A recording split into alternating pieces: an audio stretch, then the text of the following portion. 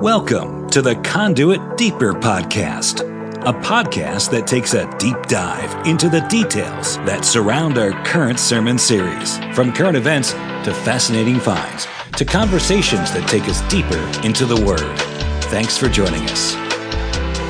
Welcome to our Deeper podcast. My name is Mo, Executive Pastor at Conduit Church, joined, of course, by our lead pastor, Darren Tyler.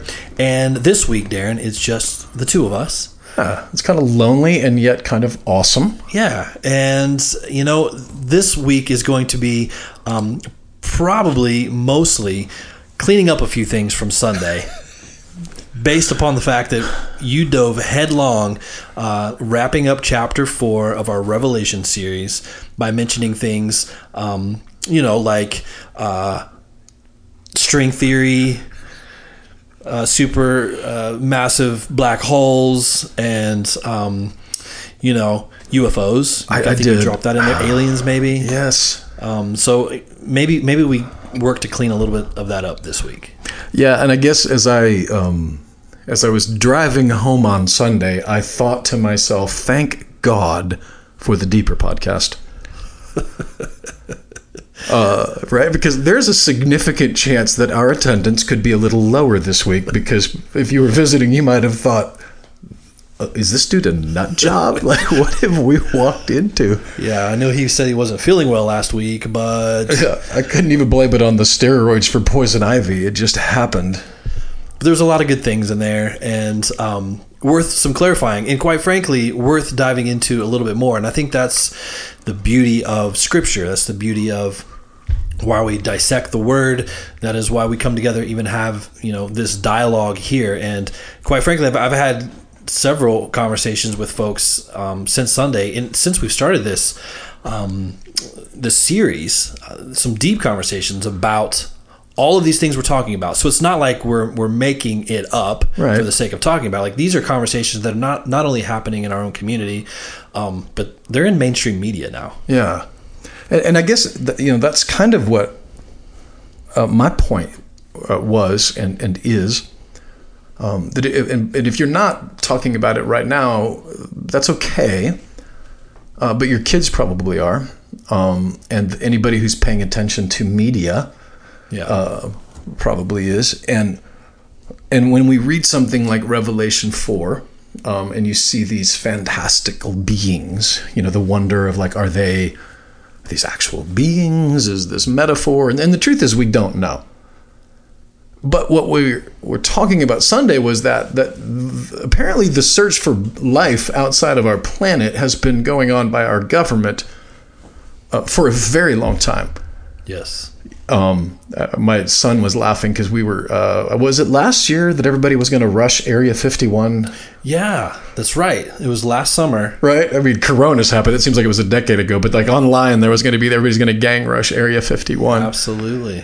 Which my son genuinely wanted to do. Like, he was actually mapping it out as an option, which I thought, if you're homeschool, I guess that could be a science project, but he was not. And I guess it fizzled. I think the rush was like a couple of dudes selling T-shirts. But the thing that brought it to my attention that was fresh on my mind is I had just had a conversation with a church family. Because they're seeing the New York Times, they're seeing television programs, and they're talking about life beyond our planet. And the question was proffered, what would that do for our faith if that happened? And that's, by the way, a very legitimate question. Right. Like, if that was true, then what does that mean? And there's obviously several things, but what I've been struck with is that if we recover the supernatural approach to the Bible, we have westernized it so much that we would westernize it. But when you look to the Old Testament, and you see things that, like the Nephilim, which is what I brought up from Genesis 6. Yeah. The sons of God, Elohim, had relations with the daughters of men, and then this new race was created called the Nephilim.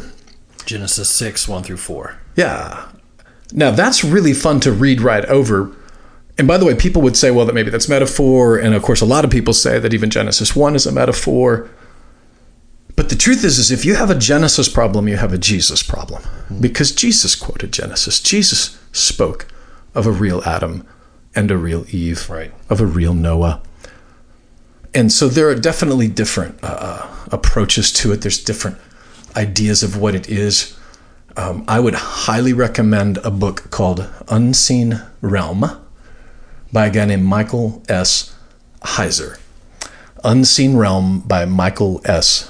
Heiser. And Heiser does a brilliant job, and by brilliant I mean you might want to get ready to take a while. He makes a huge case for, again, recovering the supernatural view of Scripture, and makes a brilliant case for the fact that while we couldn't explain it, and while it absolutely insults our Western sensibilities, that these quote-unquote sons of God were in fact angelic or fallen angels trying to hijack the bloodline of Christ and the bloodline of humanity. Mm-hmm. Again, that does not make any sense. That's like weird. But if the Bible is the inspired word of God, of course, and you know, Mo, that there's people making an attempt to say that it's the Seth, that it's actually a descendants of Seth.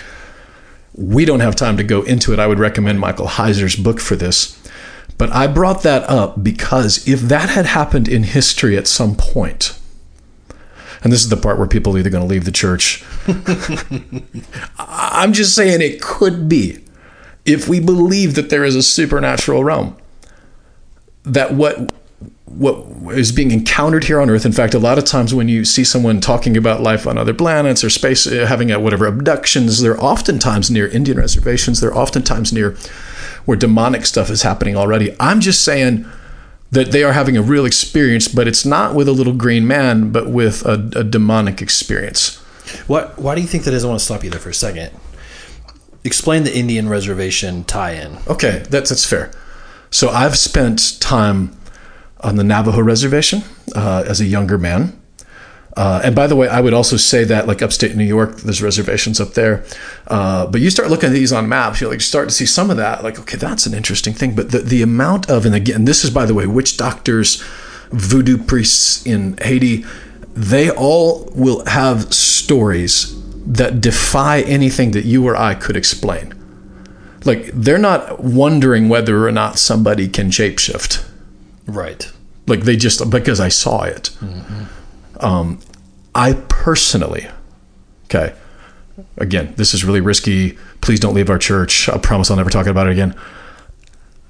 Saw something when I was with a friend who was a Navajo. His grandfather was a preacher, planted churches on the reservation. He had a demonic experience. He'd been having demonic dreams and I'm laying on the couch. We were like, I think in Albuquerque, New Mexico. I'm laying on the couch. He's actually laying on the floor. We're driving to Kaibuto, Arizona is where we're going. And he wakes up in the middle of the night. And I mean, this dude was a big dude. Like, I would not have fought him for any amount of money. Screaming like he was being killed. And I was in a dead sleep. And by the way, if you're having demonic stuff and you're having somebody spend the night with you, just personally, give them a heads up. That's what I would just ask. I feel like that's the etiquette there. Say, hey, just in case this happens, this has been happening to me. Right. I had no heads up whatsoever, but I woke up while he is screaming, and I swear I'm not making this up. There was a dark thing over the top of him. Oh, wow, yeah. Like, I saw it. Mm-hmm. And his sister, she's like, I was probably 19, he was probably 20. His sister, it's funny, back then she seemed like she was really old. She probably was like 30, but anyway, back then she seemed old. Came in there, and we just started praying. We started praying in the Spirit and rebuking it, and that was actually the last time that had ever happened to him. Wow. But my point being that when you invite the demonic forces into your life, and that's happening in, I haven't been in a while, but on a lot of Indian reservations in our country, they still have a view that is expectation of demonic. I think one of the greatest tricks that Satan plays is tricking us to believing he doesn't exist. So if you're Western and you're too smart and you're too sophisticated for that, well, then he's not going to show that way. He has a whole other bag of tricks for you. It's called humanism. It's called atheism. But if you do believe in it, then the trick is, okay, I want you to be scared of it. One of the earliest days in Haiti, and we've got stories from there as well. But I remember we would walk, and I don't know if Jean-Marie or any of these guys will be listening to this from Haiti, but we would be walking by the voodoo temple, and they would walk on the other side of the street. Yeah. And back then, I was like, oh, gosh, get on the other side of the street. In my mind, I'm thinking, they're going to come out with a machete and make me into a salad or something. I didn't know. Right. And eventually, as in a conversation, as they began to be more fluent in English and I began to be more fluent in Haitian and in Creole, that realized that they were actually scared of the demonic things, and they've all got stories of what they've seen. Mm-hmm. And for me, so color, maybe it was like I was too naive and they were too afraid, but in the middle we met with, oh no, we don't have to be afraid of that, because we have authority over that. It reminds me of Ephesians 6:12, right? Our struggle is not against flesh and blood, but against the rulers, against the authorities, against the power of this dark world, and against spiritual forces of evil in heavenly realms. Yeah. Heavenly realms can be interesting. Heaven or space, right, or the air, above the air. He's referred to as the prince of the power of the air. Yeah. Satan is. Yeah. I say that because, which is true, we're not fighting against this. And you're like, okay, we've just stumbled into the wrong podcast. You're like, is this Art Bell Jr.? But I'm bringing this up. Mo and I are talking about this because what's happening in our world right now is 100% a demonic undertow. When you see this kind of vitriol, this kind of hatred, I mean, is that, James, I think it's James 1 says there's two kinds of wisdom. One is the wisdom of angels and the wisdom of demons. So that's interesting. You see hatred. Is that the wisdom of angels or is that the wisdom of demons? Well, of course, it's the wisdom of demons. And so this is demonic. Now, of course, space aliens, if that's a demonic manifestation, absolutely it could be. And some of the stuff that you see predicted in Revelation 6 does not contradict that idea that something could visit us from an outside realm, that something could be from outside of our time domain that could come through, and that it happened historically. I take a great deal of comfort to know that Satan is on a short leash, that nothing he does is not allowed by God himself. And the fact that there's a leash to begin with. Because a lot of what's happening in our world, in Williamson County world, and America, is a lot of fear of the unknown. Revelation 4 ought to tell us all, remind us all, that God is on the throne, that he is under complete control. And one of those things that you mentioned on Sunday about the throne is light. Yeah. And you kind of got into this idea of string theory or time travel as pertains to light. Shed some light. Oh, Lord. Okay, so on some of that. This is embarrassing. So I was a weird kid. Really? I know. I mean, honestly, I got picked on a lot. And I look back going, I probably would have picked on me too if I would have known. It's all panned out pretty good. I guess so. That actually leads us into Revelation 5, to be honest with you. Yeah. I dropped a little... and by the way, if you have not seen Interstellar and you want to and you don't want the movie spoiled for you, I'm going to suggest that you fast forward about 10 minutes because this plays into that. I mentioned that as well. But when we get to Revelation 5... here's John, verse 1. I saw in the right hand of him who sat on the throne a scroll with writing on both sides and sealed with 7 seals. There's the closest in our language that we might be able to say to this is like the title deed for planet Earth. There are those who say that it's like a will and testament, and the seals are what have to be met in order to be opened. I would suggest that maybe both of those are true. Both of those are just man's attempt to try to explain it. There's also this idea in my mind that this is the ticket to the other side. This is what is required for me and you to get to where John is seeing. Because John is seeing this, but he is not there yet, where God is the domain of eternity. I saw a mighty angel proclaiming in a loud voice, who is worthy to break the seals and open the scroll? Like, who is able to get us there? But no one in heaven or on earth or under the earth, another nod to the demonic realm, no one was worthy. No one on earth could open the scroll or even look inside it. They couldn't even know. And I wept and I wept. This is John. Because no one was found worthy to open the scroll or look inside. And then one of the elders said to me, do not weep. See, the Lion of the tribe of Judah, the root of David, has triumphed. He is able to open the scroll and its 7 seals. So he's in heaven. He sees God on a throne with light emanating, and the jasper, which is bending the light into all the colors of rainbow, or the covenant God. So it's the Lion of the tribe of Judah. And he turns, and what he sees, who he sees, verse 6, was a lamb looking as if it had been, past tense, had been slain, standing at the center of the throne, encircled by the 4 living creatures and elders. The Lamb had 7 horns and 7 eyes, which are the 7 spirits of God sent out into all the earth. He says this is Revelation 13:8. So Revelation 13:8, all the inhabitants of the earth will worship the beast, speaking of what's coming, all whose names have not been written in the Lamb's book of life. Listen, and this is the word, the Lamb who was slain from the creation of the world.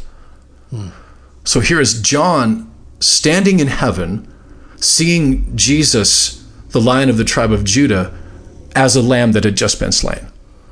And here he says, a lamb that had been slain before the foundations of the earth. The movie Interstellar was so mind-blowing because it talks in terms of the theory of relativity. And this is where I don't want to spoil this for you, but well, the movie's been out. The movie's like been a decade. Yeah, okay, so it is a decade? It's been out a while. Okay, so the statute of limitations on a spoiler alert is 10 years. We're good. Yeah, this is totally legal. You cannot arrest me for this. The idea of the movie is that this man is going to save his daughter and the planet Earth by going into the future. And while he's in the future, he realizes that the ghost, quote unquote, that had been communicating with his daughter through the bookshelf actually was him from the future. And it's the theory of relativity. My mind was blown when I learned this as a kid. And I enjoyed this so much last night, blowing my own son's mind, that at the speed of light, time slows down. Mm-hmm. And at the speed of light, if I were to leave now the planet Earth and go the speed of light, and I'm gone for a year, 10 years, whatever, I come back. If I'm gone 50 years, I come back. I'm the same age, and Mo is now 50 years older. That's the theory of relativity. Yeah. And when you think of it, that God is light, okay? Nothing is faster than light. Time slows down at the speed of light. That John, if he is at the speed of light, that Einstein's theory of relativity, that 1915 by the guy, that's when he wrote that out. And it's been proven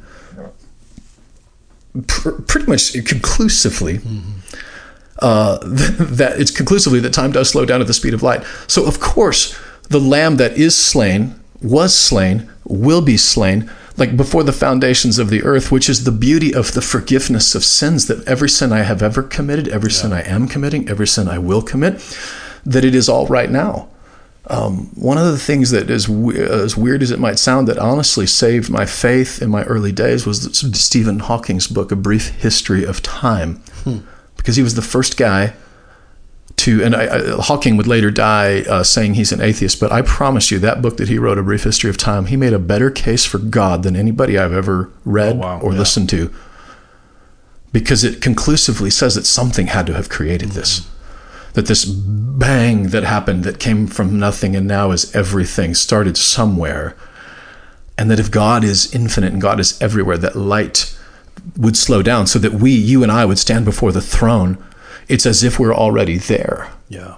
In fact, somebody writing a review of the movie Interstellar wrote this, that granted there is a time travel paradox in this, like so much science fiction, which ultimately suggests that humanity only survived because Cooper, the main guy, was sent by future beings into this black hole to communicate with Murph, his daughter, thereby necessitating Cooper having already made the journey before, quote, they first summoned him with gravitational anomalies. Does your head hurt yet? This is what the writer says, which mine is like, I need an Advil. In the end, another Matthew McConaughey character from Premium Cable may have been right all along, and that is this, that time is a circle. Yeah. And that's what I love about it, why I get so excited about it. And I remember when I talked a little bit on Sunday, I saw some people, like we had the Buford the Buford mind blow happen. But is that it does blow your mind, because his thoughts are above our thoughts, his ways are above our ways. But when you read this and think that doesn't contradict Scripture even kind of, if anything, it bolsters it, that the power of the Holy Spirit, the seven spirits, Jesus was slain before the foundation of the earth. Like, I don't understand it. Helps explain eternity. Right. And what I love is that the concept of this movie, and we'll go on from here, but Christopher Nolan, who as far as I know is not a believer, the one thing that allowed the Father to poke through time, to get through all the string theories and the ultimate realities, and wasn't gravity, but was love. That was the idea. And as cheesy and corny as that sounds, that Ravi Zacharias would say, love is the supreme value of the universe, and you cannot measure love on an MRI. Mm-hmm. It can't be created in a lab. Mm-hmm. It is the supreme value, which is why Elon Musk's attempts at creating artificial intelligence have failed. And you've spent some time researching what he's doing with AI. Yeah, I mean, apart from Tesla's, self-driving vehicles, and I mean, obviously that's taking off and it's doing well, but there's still ethics and morality issues there on, if you have two vehicles being driven by robots, and you come to a fork in the road, like who makes the decision on who lives and who dies on the highway, right? Like, so right. That whole conversation, first of all. And now he's dabbling into a new company called Neuralink, and which is in the past 3 years. Basically, the idea for them is to develop a computer system that is implanted into the brain. Okay, and his main use for this is to help paraplegics with super simple tasks that are firing off, neurons into areas that no longer work, but because a computer chip has been implanted, those things can fire off to the right places to where limbs that maybe didn't work in the past would work now, because they're generated in that way with electricity and neurons and microchips. He came out a couple of weeks ago talking about the idea of, basically we all are walking around with our own computer chips all day long, helping us make decisions. It's called your iPhone and your Android, right? You want to know something, you want to know anything, all you have to do is search for it, and you have that information. So basically, we have all of these computers along with us, but they're on the outside of us. They're external. We just carry them around everywhere. And his idea is that over time, he says in the next 5 years, they will begin to implant them internally into us. And again, this company is called Neuralink. You can research all this and read it for yourself. He gave an example of, if you want to listen to a song, you think about the song and you can hear the song. Oh, that's dangerous for me. Right? You know what I mean? Like the songs I walk around, I like a jukebox, random music. Oh my gosh. We're already kind of a step towards that with our AirPods and everything wireless. But his idea is these external technology will then be internal. And so as this plays out over time, and he has these vast ideas that, that's going to look a lot like AI-driven world in the next, couple decades. So the question that comes to mind, kind of back to what you were talking about, is, so where then, if we are a robot-driven world, and artificial intelligence rules the day and helps us make decisions and helps us research and does all the computations for us, no matter what we're doing, whether it's, buying groceries to, doing, studying for homework or just making real life decisions quick on the fly. Where then does love, where is that inserted? Where does the morality be inserted into? Fascinating. Artificial intelligence. Like what? That's a huge gap. And like, how do they overcome that gap? Yeah, because if at the end of the day, computing technology is still just a bunch of ones and zeros. And what combination of ones and zeros would make me feel for Shannon what I feel for her?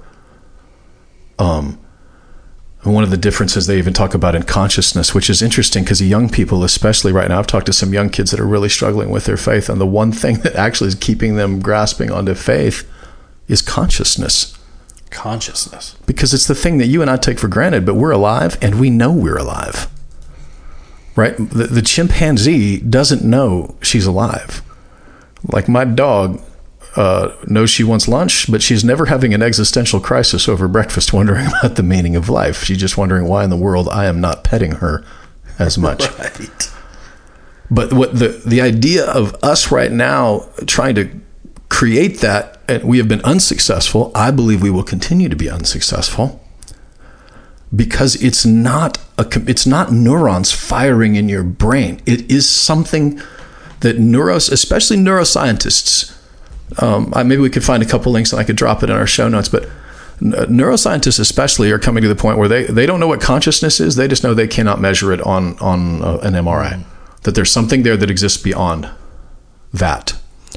And when you then put even values into it, like values are not science. Values that's one of Jordan Peterson's claims. I don't know where he would exactly fall on a faith spectrum, but values are not scientific.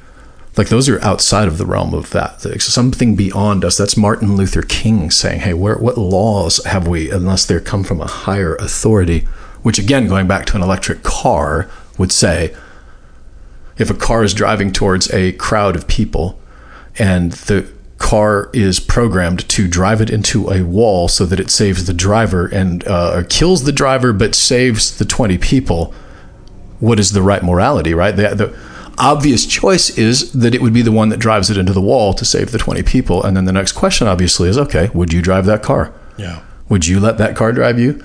And who gets to make that decision? Guy programming in Silicon Valley, pounding a Dr. Pepper and eating fiery Cheetos gets to make decisions as to what's moral and immoral. That is the realm of faith and the realm of God. And when you look and you go back to Revelation 5, the thing that was devastating to John is we had it at one point in Eden. God walked with man. Man walked with God, with the creatures, the animals. It was this perfect place. Was it heaven? Was it heaven? I think it's what's about to happen in Revelation 22. Heaven and earth when they come together.